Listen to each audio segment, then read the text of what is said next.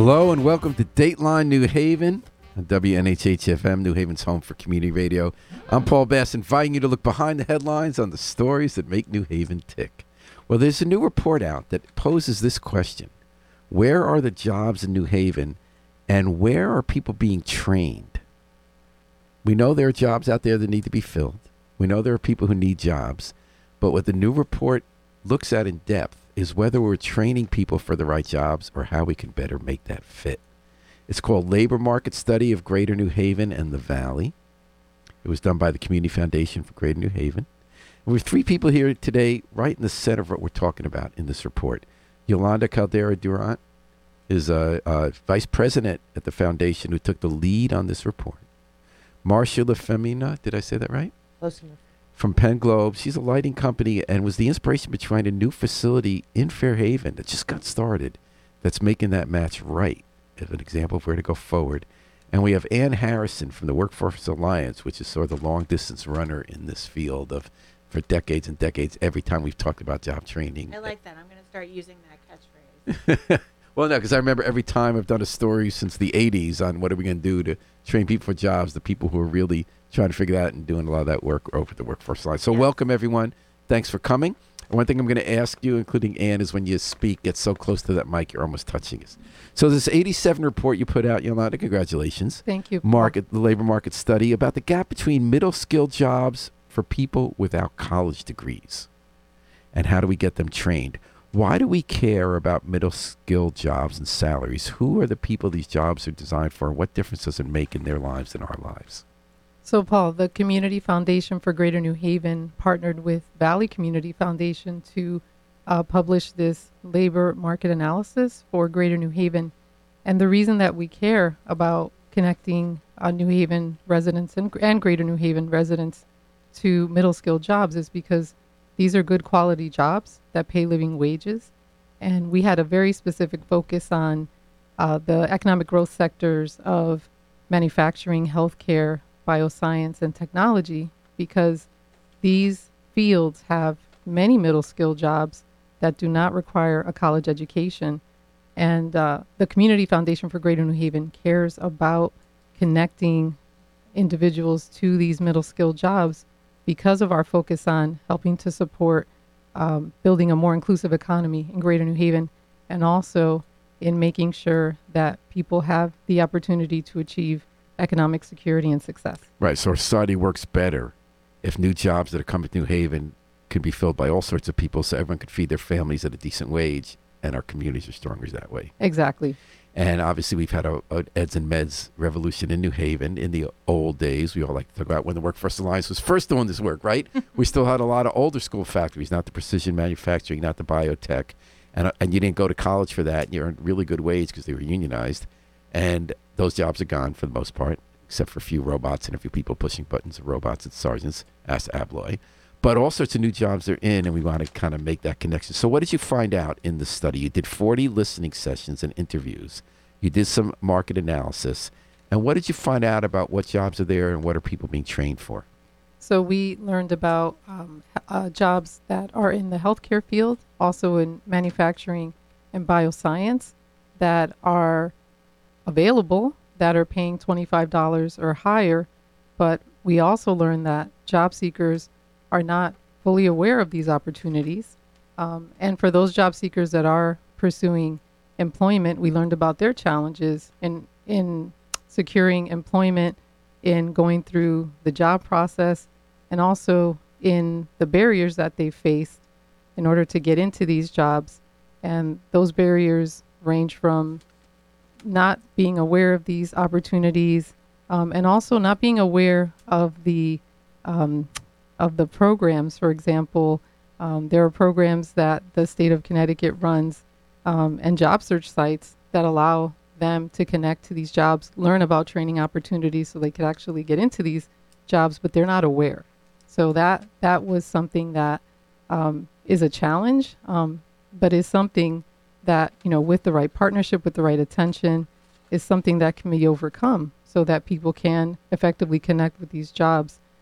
So there are also opportunities in the fields of manufacturing, healthcare, and bioscience that will allow people to enter the fields, these specific fields, and will be connected to a career pathway so that they can actually progress over time. And it's the idea in most cases, you don't need to go to college, but you do need to spend, what is it, like 4 weeks or 4 months just getting the training so you could be helping out in a research lab, so that you could be a certified nurse assistant, or what are we talking about, you think, Ann? Right. I think it's awareness of the jobs, the companies who are hiring, Going to ask you get closer. Thanks, the Ann. opportunities, but it's also aware of what skills do you need to fulfill those jobs. And I think there's an awareness there.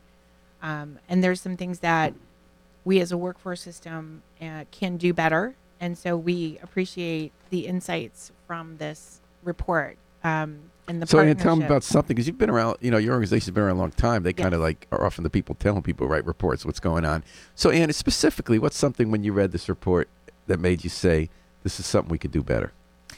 Yeah, I think one of the insights was we're always trying to figure out how to reach people better, right? There's, and not just to make them aware, but to actually engage them and get them to the point where they engage with us and either come in to get services for direct employment or into training services, right? So there's always a gap between when you engage someone and when they actually enroll with you. And sometimes that's just life getting in the way. Sometimes it's understanding what those steps are. So this is helpful for us. It kind of reinforces a never-ending cycle of the challenges in that space. And that's life. Any sometimes. specifics you saw in there? That either something like you saw a story of a person or a specific program that was there, or some new insight into how you might reach someone or keep them engaged? So I think it was really interesting, specifically, and Yolanda, you can talk about this more, is that even if they're not, it's still, this shouldn't be surprising, but it's still who you know and, how you hear about jobs and how you trust what you hear about jobs is all about, from your personal network. It's all word of mouth, right? So, building that trust and building that awareness, we always knew that. It really reinforced that for us, Paul. But the other thing too is that But does that we mean, learned, for instance, like, I'm sure you're all over the web. I'm sure you do social media. Exactly. I'm sure you've put flyers in places when people go to Stop and Shop or whatever. But are you saying that it still comes down to somebody most often hears from someone they trust that this is how you get into the work? Sure, somebody who's gone through a program and gotten a job, and that's what you're going to do. You're going to follow that person, right? Or you hear about it through a trusted source. When you're in school, it might be your guidance counselors. When you're not engaged in school, it might be your faith-based community. It might be a community action agency. It might be another program that you're working with.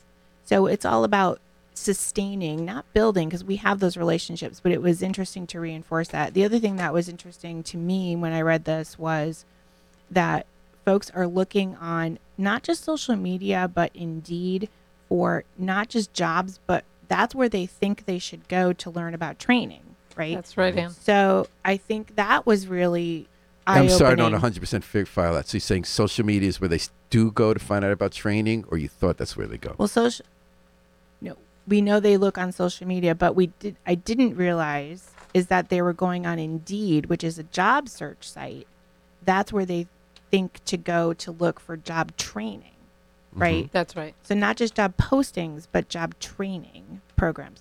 So as a result of that, when you learn that in the study, you'll now So I think go that's on one there? example of, a very specific insight that we gained from this report that we can actually put into action. And what is it? Are you now listing on Indeed? So now we can look at, now that we understand that connection is in people's minds, that yes, how can we be in that space so that people are finding the opportunities that they're looking for? Excellent. We're talking about where the jobs are, how you get trained for them, and how you put those together for the good jobs of the present and future here on Dateline New Haven with Yolanda Caldera-Durant from the Community Foundation for Greater New Haven, which has completed an 87-page report on the market study and how to connect people to the right training. Marcia Lefamina from Match Manufacturing Training Facility in Fairhaven, which is just starting up to do it right. And Ann Harrison from the Long Distance Runners of the Job Training and Development World Workforce Alliance about what she's learning anew from the work. There's always something new, right? And so when you hear that, Yolanda, what comes to your mind about the insights, not generally, but specific? I love the Indeed example. What's something specifically you heard or learned you didn't know before in this research? So another, I think, relevant finding had to do with the importance of social networks for job seekers. And you don't mean like online, you mean people. No, I mean humans. I mean people that are in the sectors and the careers and the jobs that job seekers want. And they're looking for help with that, like really specific, concrete help. And it's not something that is intuitive for people. It's something that we learn. And, when you're interested in a job field, you do informational interviews, for example. That's not necessarily something that job seekers will know, especially if they don't see others doing it. So that was a specific insight. So what did you, can you tell me how you got that insight? Can you tell me a story about somebody who said something that hit that home? Yeah, so we had listening sessions with job seekers from a variety of different populations of job seekers that included women, people of color, returning citizens, or people who are reentering from prison back into the community. Opportunity youth, these are young people ages 16 to 24 that are looking to connect to education and employment, and also immigrants and refugees. And this was actually like a theme that we heard across multiple listening sessions. So it's not a specific person, but when we see this kind of data come out of a report where it's being talked about from multiple different and the way populations. We could distill that theme. The theme was it's not just going online or flyers, that That's people right. often find the right slots for them by knowing someone in the flesh they see who have been in that position. Exactly. That's right. Yep. So how do you do that? Often when I think about this, over the years of the Workforce Alliance, when I think about people take initiative like what Marcia's doing and when the foundation does reports, it's always so tricky when we get these overall general ideas that we kind of know. Like the report also, when I read it, I saw the stuff that we all know about the barriers, about child care, racial barriers, transportation. That's real. We've always talked about it. How do you see it in a way that you feel that tomorrow I can therefore take this information and get people into a job or the right training track? Yeah, so I think what this report does for this issue is it creates an opportunity to deepen and strengthen partnerships to help correct those challenges. And these are systemic issues, Paul. Like these are systemic issues, and these things have been going on for many years. And if we want to disrupt the system, like we have to do things differently. And that's what we're hoping we can help to catalyze with the findings of this report. So some things to do differently. For instance, the transportation is about, we've just spent 10 years changing our bus schedules. Are we okay there now? Can you go to Rite Aid at 11 p.m. to do an overnight job, or what are you finding? Yeah, I think the point you're making, is what is immediate and short term and what is long term, and how do you take this information, right, and use it. So I think this report, while it had a lot of great new insights, it also reinforced that we're on the right track with several things. So two things as an example. One is the concept of paid training. So earning a stipend while you're in training. We actually started to implement that going into COVID, because this is a post-COVID report.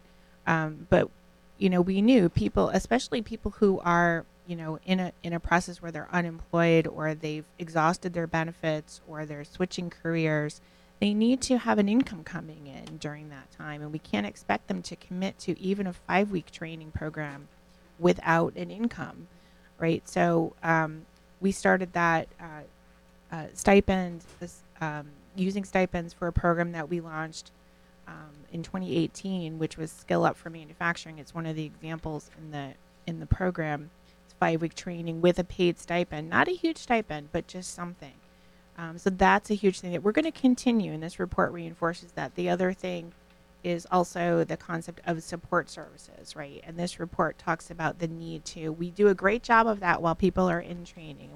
You'll hear that referred to as wraparound services, and that's If you the get help. closer to the mic. And that's the Are you help talking with here about the childcare. report, what I saw about the follow-up, about once they're in, even when they get in the job, not just the training? You got to keep in touch with them. Yeah, you have to keep doing it probably for up to a year of those services. So that, again, we know the importance and the impact of support services, wraparound services, whatever you want to call it. So this report really reinforces And that. does that mean like making sure you got childcare, making sure that you get your CT transit card, that kind of stuff? All of that, right? All this, and just staying connected with those folks and seeing what it is that they need. All right. And so when going back to Yolanda, the insight, similar, you were talking about how important it's not just online social networks, but human social networks.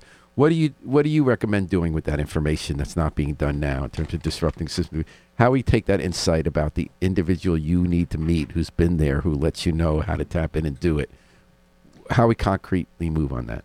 Yeah, so one of the concrete ways to do that, and it's actually a recommendation in the report about stronger relationships and partnerships between employers and workforce training programs. So that is one critical piece of helping to introduce job seekers to a specific occupation, a specific field, and a sector so that they understand what's really involved. And Does that mean, how does that fit into the insight about knowing a person? Does that mean the employer can go to Ann or go to Marcia and say, it might be worth it if I send over Joe or Elaine, who's working here right now, taking as a phlebotomist or as a lab tech, so they can meet the person? Is that what you mean? Or? What I mean is that for people that are looking to get into specific jobs, when there are strong partnerships between employers and workforce training providers, they can actually see what those jobs are. And I'm talking about from the perspective of a person that's entering and going through a job training program, so that they know, is this the right match for me? Is this what I want? And is this something? And is there a job for me at the end of all So in other this? words, while Yeah. they're in the program, it's important to keep them there, keep them focused, to see the employer who's the Yes. actual job.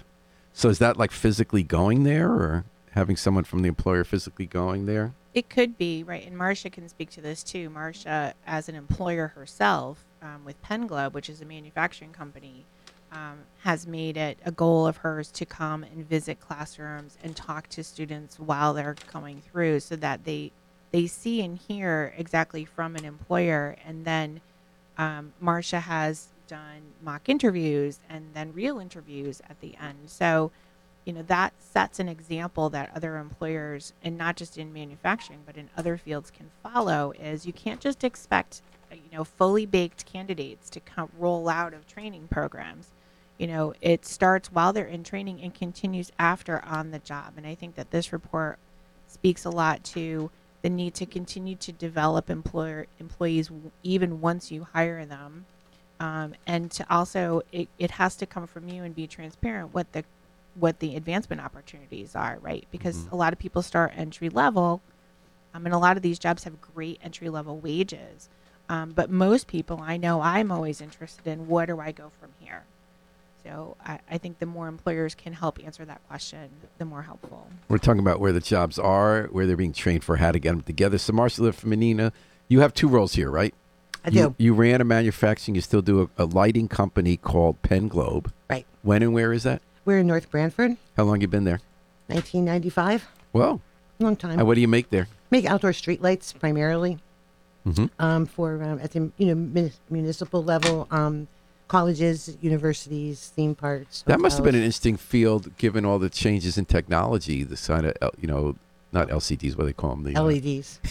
Yeah, what's an LEDs. LCD? That's like your Yeah, cholesterol, yeah, right? Okay. I don't know. But could I be. think that's something to do with your cholesterol. It's Yeah. either good or bad cholesterol. Yeah, So well- in other words, lighting has changed a lot since '95, right? Well, and this is the oldest lighting company in the country, and so the real name of the company is the Pennsylvania Globe Gaslight Company. But we didn't think that was That's too true. forward. in New thinking, Haven, I right? always hear the old folks about lighting the gas lights Yeah. in the '40s. So yeah. we still make gas lights, and we do make LEDs. So we do it all. So you have that manufacturing. How many people do you employ? I think we're down to like 12 people. We're pretty much a fine-tuned organization right now. And now you've started a new training program. What got you to add that to your plate? Why did you start a new training program?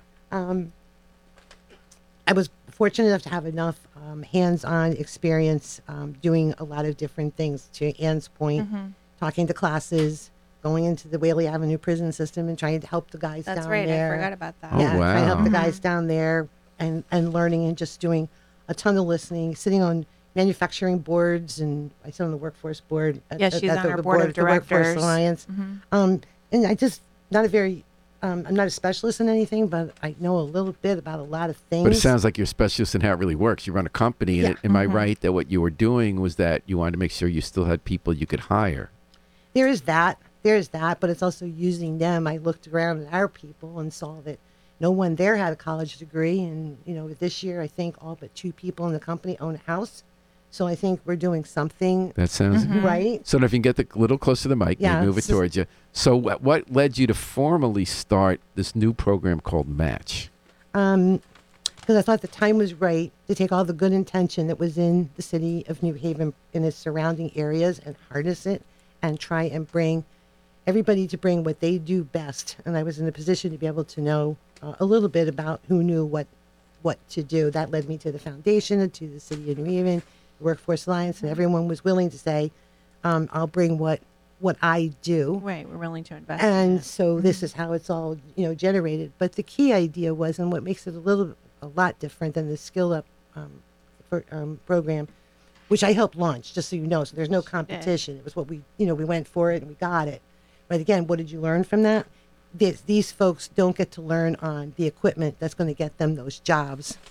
It's one way in, but we could do a little bit better if manufacturers were teaching manufacturing with real equipment for people to work on. So So how many and they're people are at paid Match? too. And they're paid and they're minimum paid. wage. There's the paid again. The paid. Yeah. again. So you have a paid, how long is the training program? It depends because we introduced, and I will not call it part-time, we're going to call it alternate work schedule of a 25-hour work week to try to, and successfully, I know we can do it, bring women into the workforce. So you're focused on women? I wouldn't say we're focused on women, we're focused on jobs, but it's hard not to see the women that are sitting there who may have never worked, but if they could put their child on a bus at 9 o'clock and be back at 2 o'clock when the bus returns home, they have a quality of life, and they're there to do the doctor's appointments, make the dinner, do the homework, not be at Dunkin' Donuts at So 3 part of what Match o'clock is in the doing morning. is training women for jobs that could be 25 hours a week. You better believe it. So exactly, Match is a facility that's training how many people to do what? Well, right now, we have 50 people waiting to come on board as we wait for funding to be released, which is really uncomfortable, to be honest with Yeah. you. Hopefully that will lessen. But our goal is there is no testing. The goal is to get people knocking on the door, come in the door, to Yolanda's point, to the report's point, what Anna's saying, let us have a week or two to see if this is for you. I say, and we all agree, you can't know you want to be a CNC operator if you've never seen a CNC machine. So I met Marcia, just stepping back for a second, just the basic. This is a facility that's going to train people for jobs. Correct. What kind of jobs? Everything from light duty manufacturing, which there's quite a bit of work out there, to ultimately to precision CNC machine equipment. What's CNC? What's it stand for? I should know this. Computer numerical. In other words, that it's machine operators. Correct. It's machine operators. Correct. And which our RSP has recently done a survey, our regional sector partnership, which information from them is inclusive in this report as well, has put out that is the number one job that needs to be filled in Machine operator. New Haven County. That's broad, so we can handle. And that's not just broad. at Penn Globe. That's to multiple employers. And so just in the you're area. ramping up, you're just getting going on Mill Street, and that you're training people to work on light manufacturing machine operator jobs. And welding. And welding, and flexibly, so that it's going to include a pathway for women who are taking care of kids to work 9 to 2 and still take care of the kids. Correct. Well, so before we wrap up, Yolanda, how many jobs and how many people we're talking about? How many jobs out there do we need to fill, and how many people do we need to connect to them? So statewide, we're talking about over 86,000 jobs broadly. Are going begging. Yeah, exactly. They're Wow. open, they're not filled. And what we want to encourage employers to do is to be more hands-on and proactive in partnering with workforce training programs to prepare people to take on those jobs. With training, and how many people training. need that work? Right. Well, through Workforce Alliance, we serve, last year we served 13,000 plus people. So there's plenty of people coming through, and there's And just this week, there were more than 5,000 help wanted ads posted brand new. So there's definitely There's plenty work of out people there. out there and plenty of work. Exactly. Wow. And then finally, can you tell people how to contact you folks to get more involved or learn more, either as someone looking for work or someone as an employer? What do you want them to do? Sure. So for us, it's workforcealliance.biz is our website, and we are going to be reopening in January at a brand new location at 370 James Street, a brand new American Job Center. So come Are you see moving us in January. from Boulevard? We are moving from the Boulevard. We're reopening in January. All right. And And for people that want to access the Greater New Haven Regional Labor Market Analysis, please go to cfgnh.org. And that stands for Community Foundation for Greater New Haven. I always know the 4. The F is always the tricky one. And also, we're going to do a little article on this. We'll put the link to the actual report. Thank you, Paul. And then, Marcia, what do you want people to know? We're at matchct.org, and you can call us at 475-33-MATCH. 33 match. Well, it was such a joy to hear you folks. I think you're onto some great insights and some great work. Thank you, Paul. Thanks What for a having great way to us. get New Haven a stronger place than to match people to all these jobs that are open. I wish you luck. Thanks for doing the report. And Thank thanks you. for sharing Thanks with us. for talking about this. All right. And we're going to take a break now before we come back with Chris George and the person who's going to replace him at New Haven's Immigrant and Refugee Settlement Program, IRIS. So in the break, we're going to listen to I Wish I Knew How It Feel to Be Free from the Afro-Semitic Experience from their CD, A Plea for Peace. So hold tight for 10 minutes, and we'll be back at you at WNHH 103.5 FM.